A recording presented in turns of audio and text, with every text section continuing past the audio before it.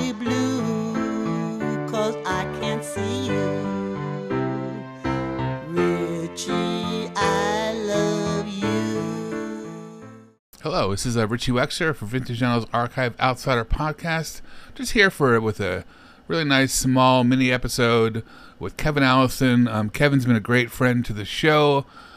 He's coached at me in doing the podcast, and and Risk has been a big supporter of the show as well. Please check out Risk podcast; it's really amazing.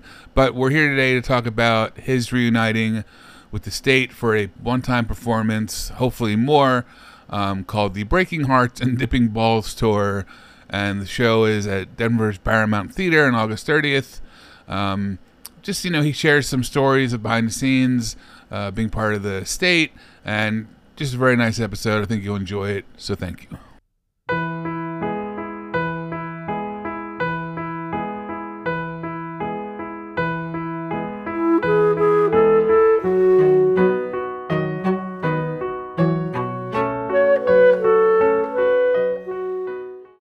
And I know you're getting involved with, I forget the name of the band, the dad, is it the dad band? What is it called? Middle-aged dad jam band. And are you singing with them? Is that or are you playing an instrument? I'm going to be singing a Van Morrison tune, and I'll tell you, I don't know how I'm going to be. I haven't sung on stage in I don't know, a decade or two, and it's fun. I mean, the Middle-aged dad jam band has had a lot of people coming through it depending on where they're performing. It's basically members of the state and friends of members of the state, like Weird Al Yankovic has done the show before.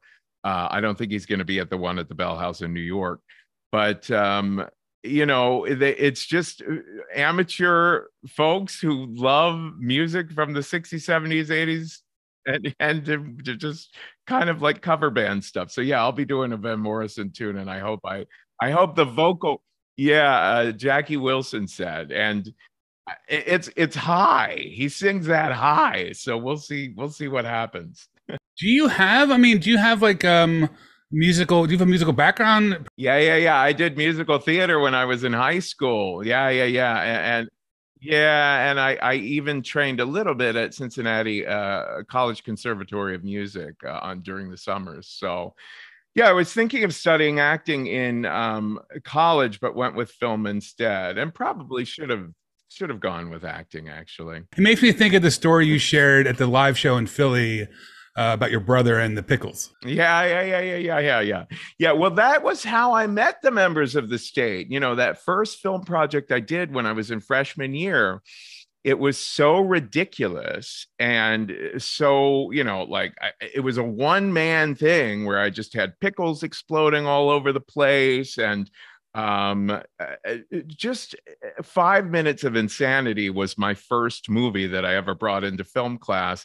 And there were members of what became the state in that film class who laughed so much at that first project of mine that I started getting in with them. And I paid close attention. When I saw that first show that the state ever did at NYU, I was like, I got to get into that group. So I was kind of stalking them over the years at NYU until I finally was in the group. If I remember from our episode, it involved nudity at a bar. Oh yeah. I was big into making it my best first impression with people by showing up places nude.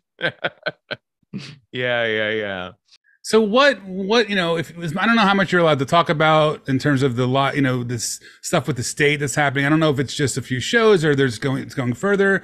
I'm just curious on what that's been like for you, and what it's like to kind of revisit this thing that essentially you were like a fucking very young, you're 23 when you were in the state, right? We have been laughing our asses off just having Zoom meetings about this stuff. It's been really, really sweet to see how friendly and fun everyone is. It's really interesting because the group has been through, oh my God, so many phases and, eras of tension between us and stuff like that.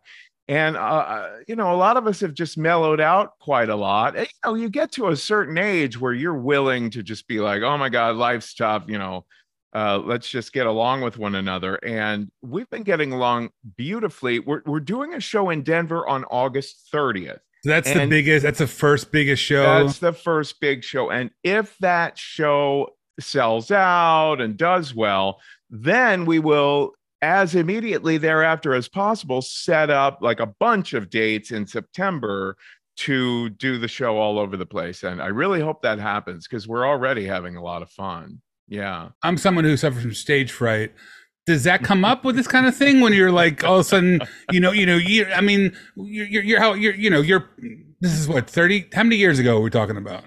Well, the state started in 1988, and we first showed up on MTV in 93.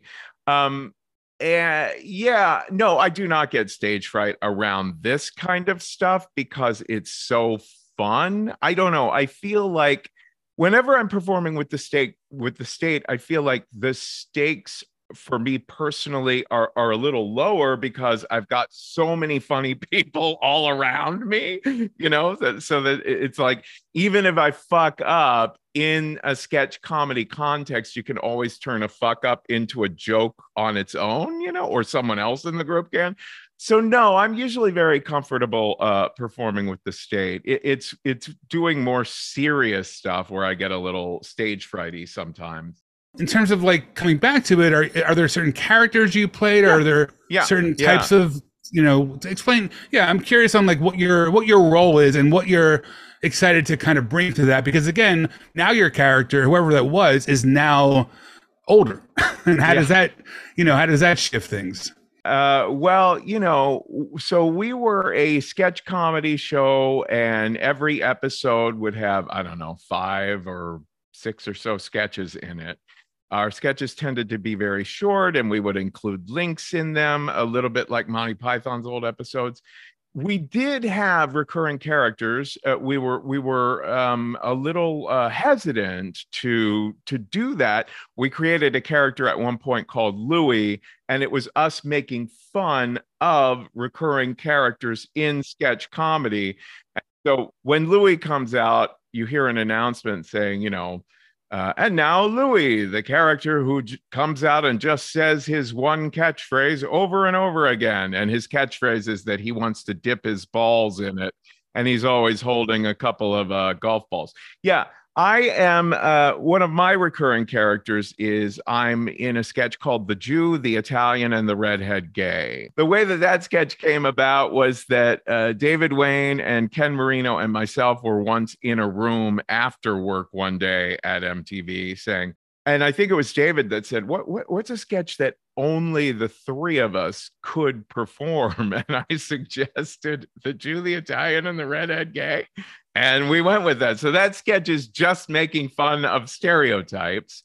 Taco Man is another sketch that people love from me. It wasn't a recurring character. It was just one sketch that people became completely obsessed with. It's like a cult favorite. Where I am a mailman who has decided to start delivering tacos instead of the mail.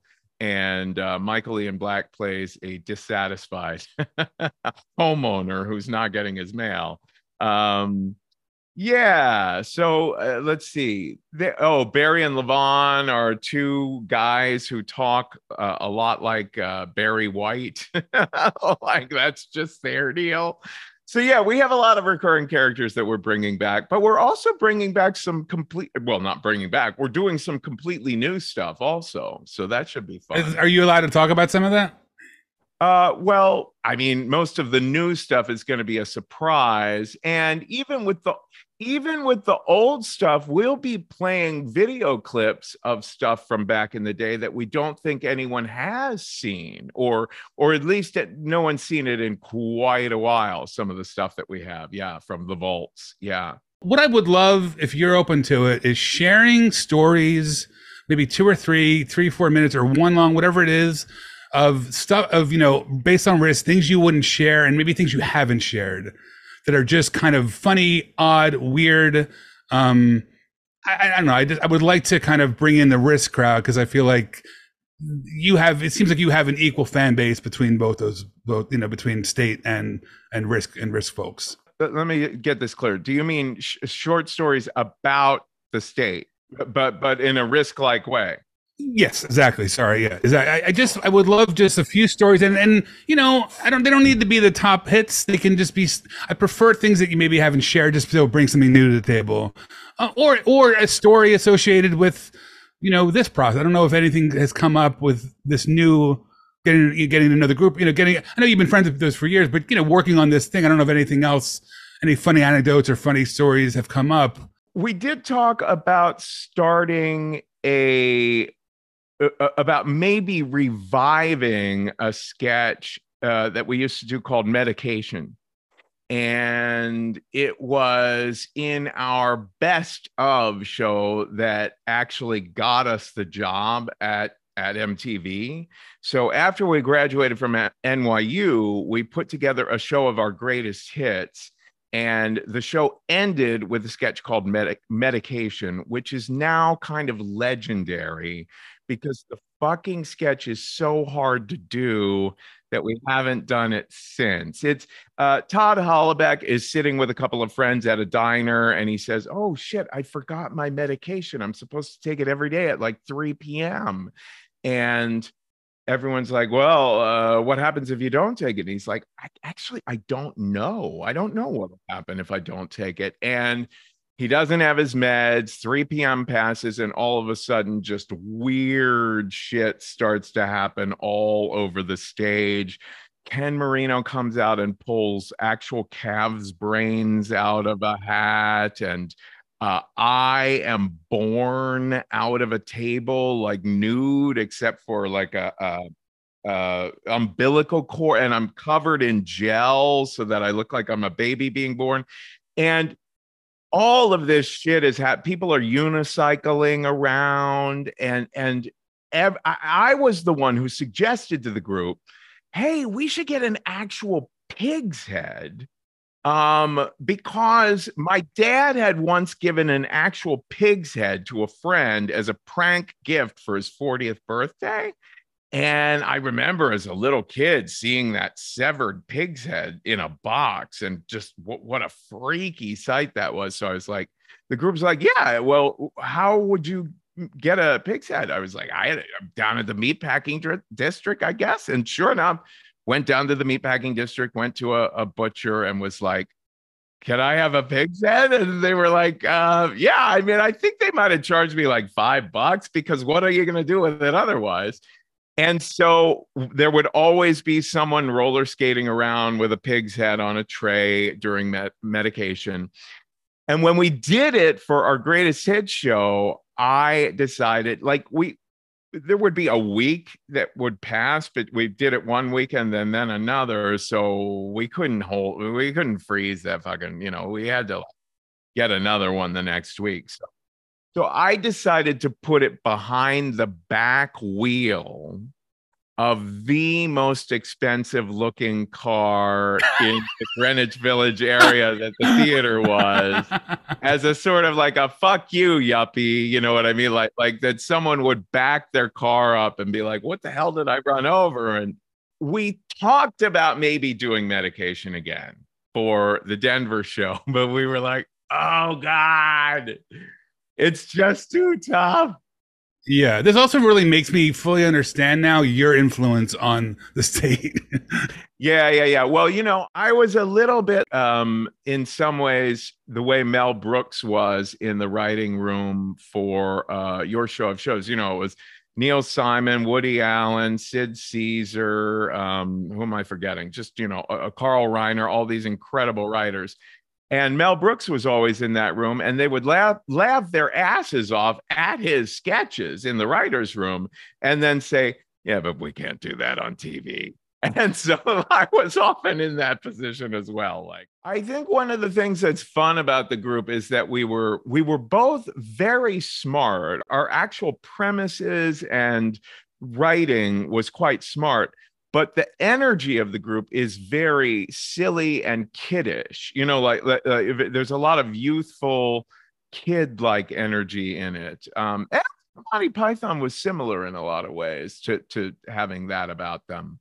I know Yeah. it seems like a lot of dark humor is thrown in. One thing I love about the work overall in the two groups, it's like these running gags that some of them are like 20, I'm sure that are 20 years old at this point. That sketch Taco Man that I was talking about before, I've always loved the behind the scenes story about how that came together, because the group used to have to vote on one another's sketches. You know, you had to get a quorum of people out of 11 people to like your sketch and vote for it to possibly be produced. So Taco Man came about because David Wayne had, like, he was the first member of the group to have a laptop computer. Like, that was a totally new thing at the time, and no one else had one. And he had one, and we were in the back of a van riding away from a sketch shoot somewhere. And I was on one side of him, and Michael Ian Black was on the other side of him. And he was like, "Hey guys, let's just write a sketch." So it was like, okay, mailman's walking down the street. Like, we just started making stuff up. And we really did write that entire sketch, just each throwing in lines as we went. And it all just kind of came together very naturally. And we loved it. And so we pitched it to the group. Like, the next time the group was having a writer's meeting, we read our various roles and all that. And no one, but the sketch got 3 votes: me, David, and Mike, the 3 people who wrote it. So David was like, "Damn it, this is a good sketch. I really want to do this anyway." So he took, like, his family's, like, little high 8 video camera, which gets the shittiest quality stuff, and he got some people on the crew, like, you know, people in the art department. He was like, "Hey, don't, like, this isn't in the budget, but can we, like, can somebody steal a mailbox? And can we somehow find, like, a mailman's uniform, like, at a thrift store or something?" So members of the crew were excited to be working on this secret sketch that wasn't approved. We shot it without the producers knowing. While they were shooting something else, we were around the corner at somebody's house in their front lawn while they weren't home. And we shot the sketch, and then David edited it together, and we presented it to the group as a finished product. And then the entire group was like voting for it. They were like, "Okay, let's put it on the show." So that was an illegally produced sketch. What were some of the craziest, weirdest things that were rejected, either that you were involved with or just for the group itself? Yeah, well, I will say one of the funniest things was we have a sketch called "And," where David and I are writers at Rolling Stone magazine, and David is trying to think of how to word a sentence, and I suggest he just say this and that, and David's like, "Whoa, wait, what is this?" Like, he doesn't know the word "and," and it becomes like a Sesame Street sketch. Basically, I'm teaching him how the word "and" works. And then David at the end of the sketch is just walking down the street saying this and that and this. And at one point he says, "And Alice Cooper," and literally Alice Cooper walks by. One of the things he said was Coriolanus, the Shakespeare play. And MTV was like, "You absolutely cannot say that." And we were like, "Wait, why?" And they were like, "Oh, because anus is in the word." And we're like, "Wait a minute, that's a historical figure at a Shakespeare play." Like, they were like, "No, no, no, you can't say a word that has anus in it." Like, we had an enormous amount of creative control, and MTV was very experimental in the 90s with stuff like ours. And so, yeah, we were very lucky to have been working at that time. Can you just plug the one date you have? Yeah. So we are in Denver on August 30th, and it's at, well, let's see. You can get tickets at the-state.com. And yeah, it's going to be a blast. It's going to be very, very silly. Yeah. I'm really, really, really excited for this, and thank you so much. It's great talking to you. Thank you, Rich. Thought in different ways. Love